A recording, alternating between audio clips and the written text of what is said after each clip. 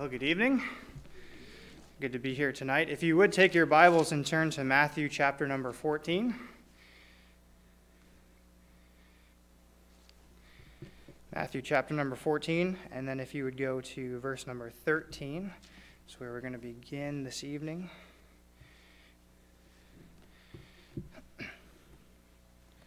Matthew chapter number 14, beginning in verse number 13. If you would you stand with me one more time for the reading of just these couple verses? Matthew chapter number 14, verse number 13. The Bible says, "When Jesus heard of it, he departed thence by ship into a desert place apart. And when the people had heard thereof, they followed him on foot out of the cities. And Jesus went forth and saw a great multitude, and was moved with compassion toward them, and he healed their sick."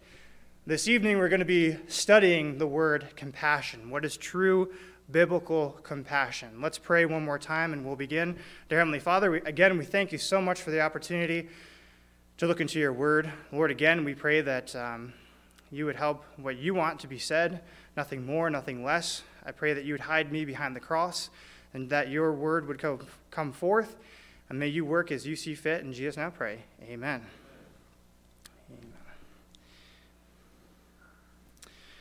Before we begin to study the idea of biblical compassion, I wanted to share a little bit of an introductory story as something that really got me thinking about, in my life, what true biblical compassion is. And so, as many of you know, in 2013, I started my Bible college journey at Fairhaven Baptist College in Chesterton, Indiana. And just like all the freshmen going into college, they wanted to get not only started with schooling, but they want to get involved in ministry. That's one of the great things about Fairhaven, that there's so many opportunities to be involved in ministry. And one of the best ministries that it seemed like you could be a part of was the bus ministry. The bus ministry was the cool ministry. That's where all the cool guys were. And so I wanted to fit in, and I wanted to be a part of the bus ministry. And so I signed up, I prayed, and sure enough, I was chosen to be part of the bus ministry. And I got partnered with a man named Mr. Brian Reinhardt, and he was the school administrator there. He did a lot, and I was partnered with him. And when I was partnered with him, you didn't have any idea of where you were going to be ministering. They just partnered you up, and you went. And so the first day we went, I found out that we were going to be ministering to a city called Michigan City, Indiana. And if any of you recognize it, you may. That's where Indiana State Prison is located. Indiana State Prison has a reputation for being one of the most dangerous prisons in the country. Reason being is that 3 out of 4 of the people there are there for murder charges. They literally have a graveyard in the back, which are people that have been affected by capital punishment there. And so I learned on our first day out that my ministry area was going to be the houses directly around Indiana State Prison. And so I thought, okay, well, here we go, Lord. Let's see what's going to happen. And so it was one of our first times being out. My job, I was the Bible verse guy. So we would go up to a house, we'd knock on the door. We had a whole list of kids that we would go and visit. My job was to give them their Bible verse, and they would learn that Bible verse throughout the week, and we would have them recite it every week. And so we went from house to house. We were about halfway through one day. It was cold, it was chilly, so we were trying to stay in the car as much as we could. And Mr. Reinhardt, my bus captain, he got a phone call. So we pulled over, safe driver that he is. We pulled over, and he took the phone call. And college life is rough, as many of you know, so I decided, you know what, I'm going to try to get a little nap in here. So I closed my eyes, begin to drift off to sleep, and I hear a bang. I was like, oh, I don't know what that is. I thought a lot of things were going through my mind, and I thought, well, hopefully it's just construction, right? So I didn't really think much of it, so I began to slowly drift back to sleep, and then I heard another bang, and then a bang, bang, and it started getting louder and louder, and I thought, yeah, I recognize that noise, and it's not construction. Those are gunshots, and they're close. And so I began to feel a little bit afraid, as I think most people would. But the strange thing is that Mr. Reinhardt was just on his call, having his call. He didn't hear them, so he was just enjoying whatever phone call he had. And so he finally hangs up, and I'm there, white as a ghost. And I said, "Did you hear that noise?" And he's like, "No, I didn't hear it." I said, "I'm pretty sure I just heard gunshots." And he's like, "Nah, no." So we just went on. We decided to go to the next house. And the next house we were visiting was, sure enough, it was on that block. As we're arriving to the house, you can see the dad of the kids we're about to go visit. He's calling his children in with a trembling voice. And Mr. Reinhardt's like, "What's going on? What's going on?" He's like, "Didn't you just hear the gunshots? Someone just got shot on this block." And then we both realized that, okay, it was real. And ever since that, obviously we were safe. We were able to help them get the kids in. We were able to continue that day. But ever since that day, I began to wonder, like many other people wondered, why would we put ourselves in such harm's way? Obviously we wanted to see these kids saved, but was it really worth being a part of this? Was it worth spending 8 hours every Saturday where we could be doing homework, when we could be doing something else, to be involved in such a ministry? And I noticed that there was something about Mr. Reinhardt that was different than myself or than a lot of the Bible college students that I knew. There was something that seemed to be driving him every day, something that got him out of bed every Saturday morning, that no matter what happened, no matter how scary the house was, no matter what situation we walked into, he always had this spirit about him that always drove him back into the houses, that always drove him back into Michigan City. Literally with me. And what I began to realize was that this was a man whose life was marked by compassion. And that's the word that we're studying today. And the more I understood that it was compassion that was driving this man's life, the more I wanted to learn about what exactly this compassion was, where he was getting it from, and how I too could have this compassion. And so, as we begin today, we're going to be talking about what exactly biblical compassion is and how we can apply it and see it in our lives. So, here's a question. Why should you sitting there today care about biblical compassion? Why is this a message that you shouldn't just tune out on? Why should we tune in today? Well, it's because one of our Christians' main desire is to be Christ-like, right? The Bible says that we're predestinated to be conformed into the image of his Son, Jesus Christ. Our main purpose in life should be to be more like Christ. That's the sanctification process. It's the process of becoming more holy, but becoming more like who? Jesus Christ. And what we've seen today was that a marking characteristic of Jesus was compassion. And so if someone wants to choose to please God with their life, they can choose to be more Christ-like. If someone wants to choose to be more Christ-like, they can choose to take on this idea of compassion and implement it into their lives. And also, sometimes it's easy to be a jerk. We talked about this morning about sometimes we can be in the habit of not being gracious and a habit of not being compassionate. And so we need to realize that as well. So those are some reasons as to why we should pay attention and learn this evening. So another question would be, how do we define this word compassion? We've been talking about it a lot. What's the definition of it? Some of you know I decided to ask a small group of people to define in their own words what they thought compassion was. And I want you to listen to what they said. Some of the answers I got were love in action, feeling motivated to help someone, showing sympathy, observant of others' needs, and a desire to meet those needs. Someone who genuinely cares about and takes the time to invest in somebody else. And someone even said just 2 words, Jesus Christ. I think I like that answer the best. And so these are all valid definitions of the word. But we're here, we're in church, we're in our local church, we're in the Bible. And so tonight I want to study what the biblical meaning of compassion is, and maybe put a little more meat onto the bones of maybe those skeleton answers. And so first we're going to consider how the Bible defines compassion. Then we're going to look at some examples of biblical compassion to kind of prove that point. And then lastly, and perhaps more importantly, we're going to apply this and see how we can show biblical compassion in our lives. So what is biblical compassion? The word's found 39 times in the Bible, so it's something we should bring our attention to. One of my favorite dictionaries is Webster's 1828 dictionary. Here's how it defines it. A suffering with another, a sensation of sorrow excited by the distress or misfortune of another. Pity, commiseration, a mixed passion compounded of love and sorrow.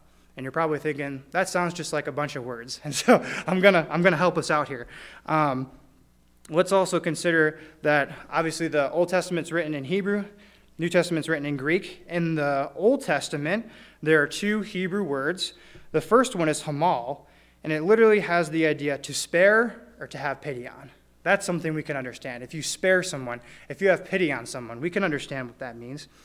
The second Hebrew word that's used is rakam, which has the idea to love deeply or to have mercy. Again, these are concepts that we can grasp. We can understand what these mean. So to spare, to have pity, to love deeply, and to have mercy. And then in the New Testament, there's the Greek word splengzensomai, and I told Dad that it's always a good message when you have the opportunity to say splengzensomai. Kind of fun to say. Anyways, what does it mean? It literally means to be moved in one's bowels. And when you first hear that, you may think, that's kind of gross. But allow me to explain. As you may know, during that time, the bowels were seen as more of what we consider the heart today, the seat of emotion, where your emotions are coming from. And so, again, we've thrown around a lot of ideas. I want to give you a simple working definition that we're going to go with today, and that is your hurt in my heart that produces a charitable action. And if you would you please repeat after me? Your hurt in my heart that produces a charitable action. That's the definition we're going to go with this evening. Now, having understood that that's the definition we're going to run with today, I'd like you to take your Bibles and turn to Exodus chapter number 2. When we turn to Exodus chapter number 2, we're going to begin to look at some examples of how we can prove that this is truly the definition of biblical compassion. Exodus chapter number 2.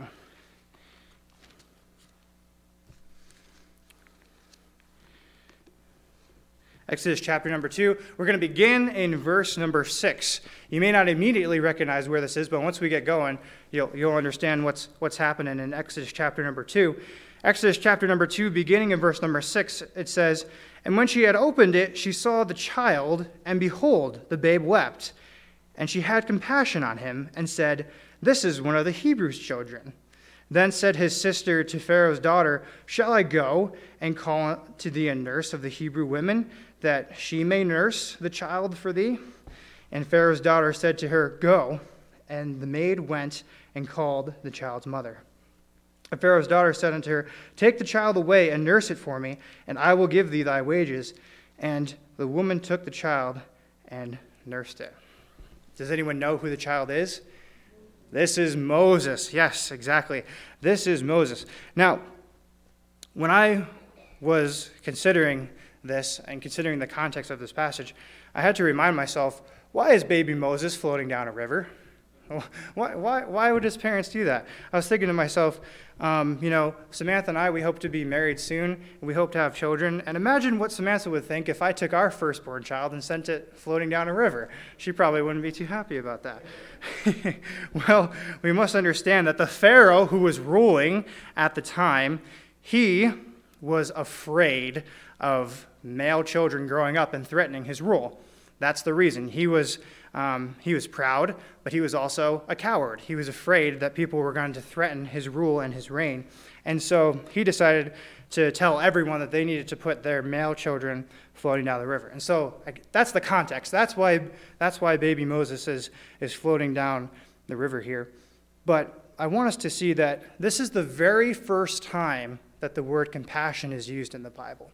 And we have in Bible college, we learn that the first time a word is mentioned, or the first time a concept is mentioned, is oftentimes the time where the Lord will flesh it out. He'll help us understand what exactly the term means.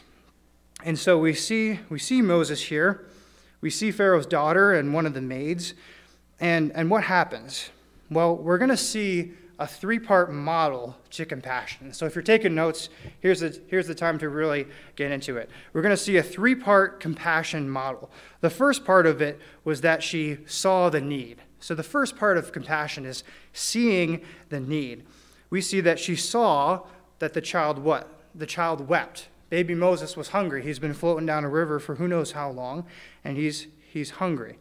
The second part of the compassion model is that she realized her options. She could have allowed baby Moses to continue to float down the river, or she had the option to do something about it. So she realized her options, and we saw in verse number 7 that they requested that a Hebrew woman come and nurse the child. The third and final part of our compassion model is that she took action. So again, she recognized that she had a choice, and then the third one was that she took action. She gives the child to a woman who could nurse baby Moses. And so again, to review, we have these three parts of the compassion model. You see the need, number one. Number two, you recognize your options. And number three, you take action. And as we continue to look at the other examples of what biblical compassion is like, we're going to see that every time it's going to follow this compassion model. And so, again, we see that Pharaoh's daughter saw the need, she realized her option, and she went into action.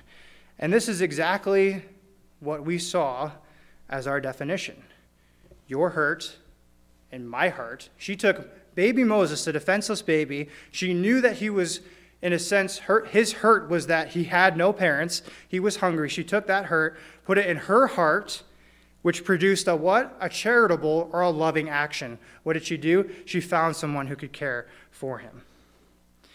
The second example that we're going to look at is going to be over in Luke chapter number 10. If you would flip with me over into the New Testament. In Luke chapter number 10.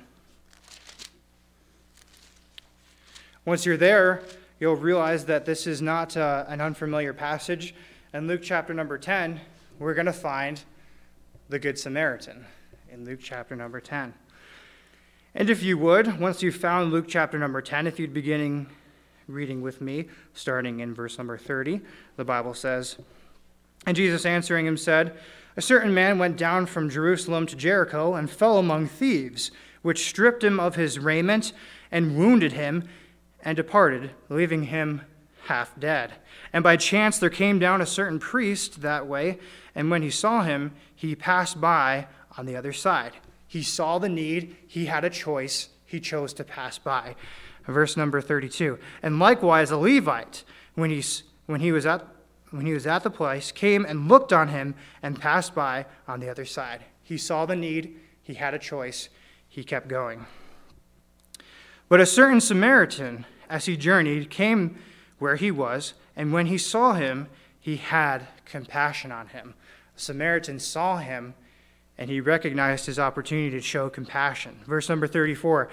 "And went to him and bound up his wounds, pouring in oil and wine, and set him on his own beast, and brought him to an inn, and took care of him. And on the morrow, when he had departed, he took out 2 pence and gave them to the host, and said unto him, Take care of him, and whatsoever thou spendest more, then when I come again, I will repay thee." So here we have 3 men. The first one saw this man's need, recognized his option to either act or to move on, and he moved on. The second man came by. He saw the need. He had an option. He chose to move on. But then we see the Samaritan. What did he do? Well, first, if we're going to continue our model, first he saw the man's need.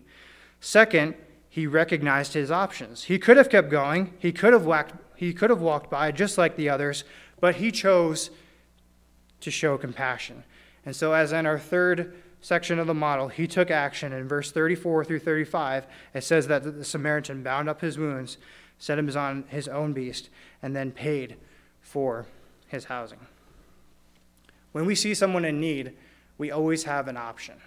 No one's going to force us to show compassion. And I think this is a perfect example of that.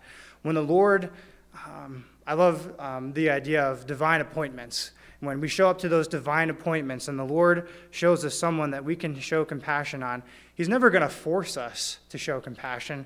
We're going to have to choose to have compassion on someone. You know, the more I consider it, when we're filled with the Spirit, isn't it a lot easier to choose to do the right thing? When we're filled with the Spirit and we make it a habit of doing the right thing, doing right almost becomes automatic at that point if we're consistently trying to be filled with the Spirit and we're consistently trying to make good choices. If you're choosing to obey the Lord in your life, if you're choosing to surrender to Him, when you see your Samaritan, you're not going to pass by. It's going to be instinctual to go and help him. It's going to be instinctual to go and show compassion on him. And is it actually instinctual? No, it's the Holy Spirit working in your heart and in your life. So, yes, it's a decision, but the decision is made a lot easier when we're filled with the Spirit. Let's move on to our third illustration. Some of you are probably wondering, how come we didn't get here yet, but we're getting here. Mark, chapter number 1. If you would, move with me to Mark, chapter number 1. Here we're going to find God in the flesh, Jesus Christ. Jesus Christ being perhaps one of the best, if not the best, example of compassion. Mark chapter number 1, beginning in verse number 40, we'll read down to verse number 42. Mark 1:40 says, "And there came a leper to him, beseeching him and kneeling down to him and saying unto him, If thou wilt, thou canst make me clean." Notice the faith. "And Jesus, moved with compassion, put forth his hand and touched him and said unto him, I will, be thou clean." Verse 42. "And as soon as he had spoken, immediately the leprosy departed from him, and he was cleansed." Here we see one of the first noted ideas of Jesus, God in the flesh, showing compassion. Here we see a leper literally begging on his knees. When you consider someone begging, you think of them being on their knees. Here is the leper literally begging on his knees for Jesus to heal him. Having seen this leper begging for his help, Jesus chose to have compassion on him.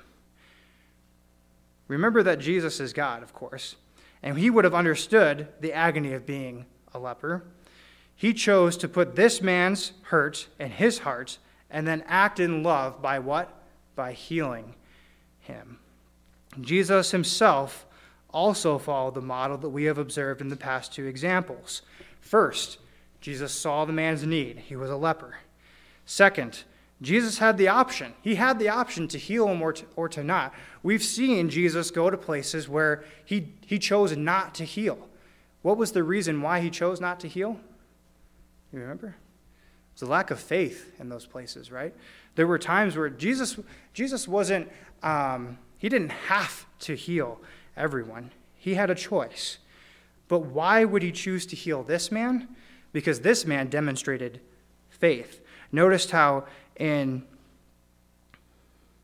verse number 40, towards the end, it says, "If thou wilt, thou canst make me clean."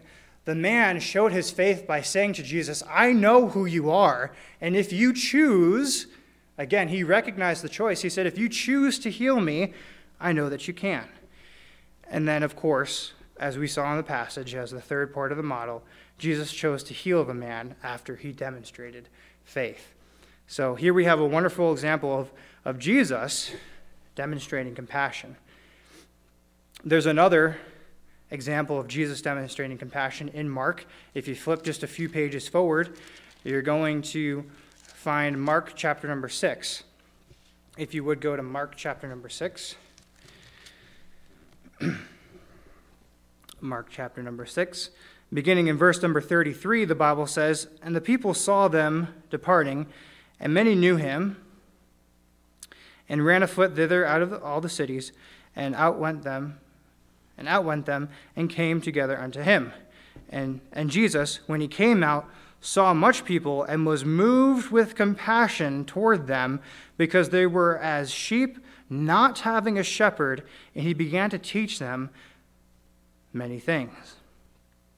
And when the day was now far spent, his disciples came unto him and said, This is a desert place, and now the time is far past. Send them away, that they may go into the country round about, and into the villages, and buy themselves bread, for they have nothing to eat.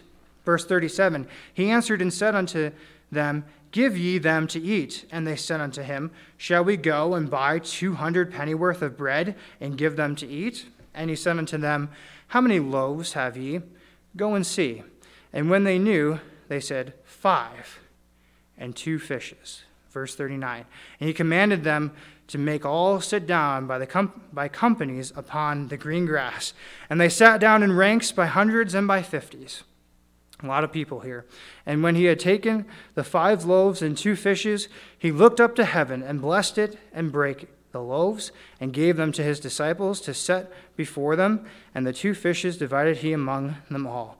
And they did all eat and were filled.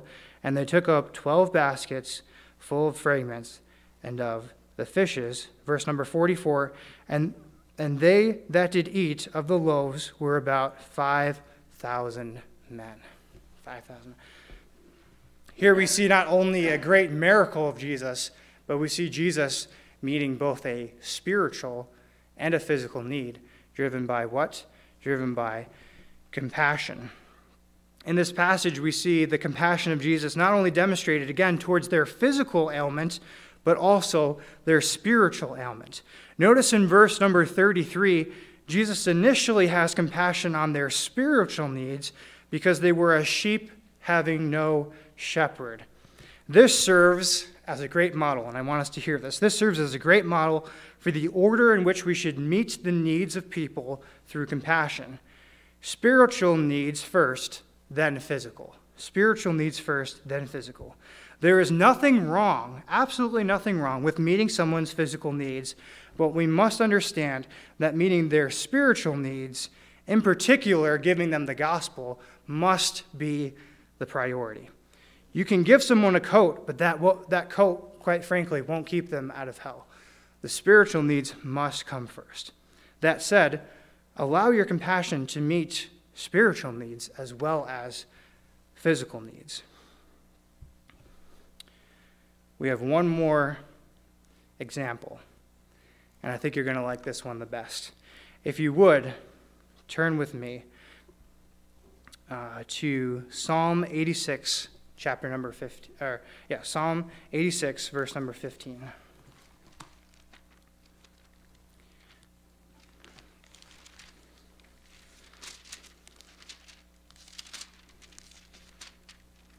Psalm 86, verse number 15. Our last and perhaps most magnificent example is going to be found in God the Father. In God the Father. Perhaps the most glorious of examples of compassion are those expressed by God the Father. There was an awesome point I noticed while studying out the compassion of God the Father, and that is that every time the word compassion is found while speaking about God the Father, there's 2 words that come in front of it. There's 2 words that come in front of it. And I want us to notice this in Psalm 86, verse number 15. The Bible says, But thou, art Lord, art a God full of compassion, and gracious, long-suffering, and plenteous in mercy and truth. Almost every single time compassion is talked about in regards to God the Father, we see these 2 words come before it, full of compassion. In no other instance or example did we see those 2 words, full of compassion, come by. But we do see that God the Father, and of course Jesus as well, being God, they have the ability to show perfect compassion towards people, and they don't show just a little bit of compassion. They're full of compassion towards those that they love. Here's a question for you, though. What's the greatest display of compassion found in this book? What's the greatest display? We've talked about a lot of different examples, but what's the greatest display of compassion? Yes, I was just about to say, I think it's found in John 3:16. For God so loved the world, he saw the world's need. What did he do? He acted on it. That he gave his only begotten Son, that whosoever believeth in him should not perish, but have everlasting life. God saw the need. He saw that we were helpless sinners. We had no way to reconcile ourselves unto him. And so what did he do? He had a choice. He made a choice to send his Son, Jesus Christ, to die on the cross for us. And then he acted. He allowed Jesus to come as a babe in a manger, who'd eventually die on the cross for our sins. That in and of itself is the gospel, and the gospel is compassion. The gospel is compassion. It's one of the greatest examples of compassion. Praise the Lord for the compassion he showed on you and he showed on me. Praise the Lord for his compassion. So as we're considering these examples of compassion, we understand what the definition is. We understand some examples of compassion. Now, let's apply it to ourselves. How can we show biblical compassion in our own lives? Well, first, I want us to consider very quickly, why should we even bother? And we started with this in the beginning, but I want to use some verses to help bring out those points. If you would, I'm sorry we're flipping around so much. If you would go to 1 Peter chapter number 3. I'll try to get there with you.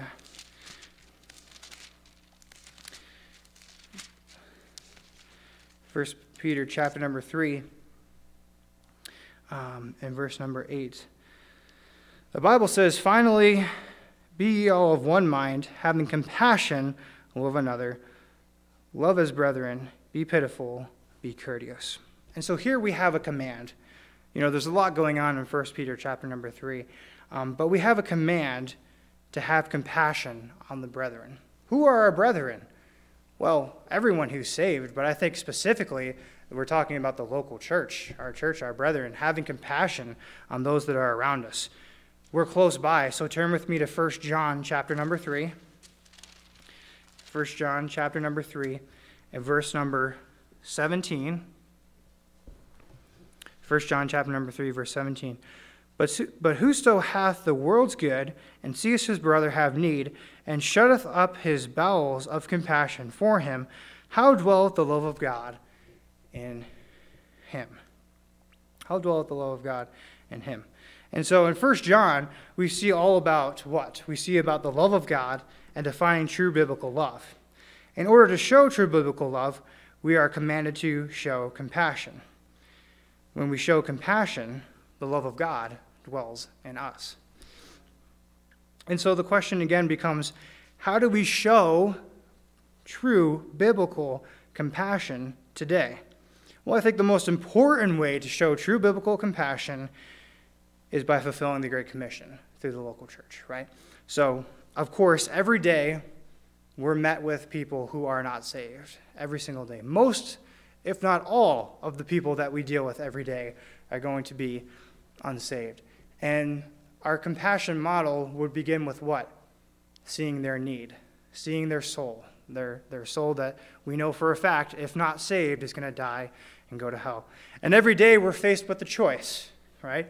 We can choose to just continue to let them pass us on, or we can ask for strength from God to make a difference and to take action. That action can be as simple as giving them a gospel tract. That action could be as simple as praying for them, praying that God would send someone to them if you can't muster up the strength in yourself. But of course, mustering up strength in ourselves won't do us any good. We should pray for God to strengthen us. Mustering up strength can only go so far. We're given a choice every day whether we're going to make an impact on that person's life or not. And then once we choose to make a choice, hopefully it's the right choice, And that choice can be simply giving that gospel tract to someone. Pharaoh's daughter took baby Moses out of the basket and gave him to someone that could nurture them. When we find someone who's spiritually hurting, sometimes you're going to find people who they're not unsaved, but they're out of church. They're saved, but they're lacking nurture, just like baby Moses. Maybe they're baby Christians and they've allowed themselves to get out of church.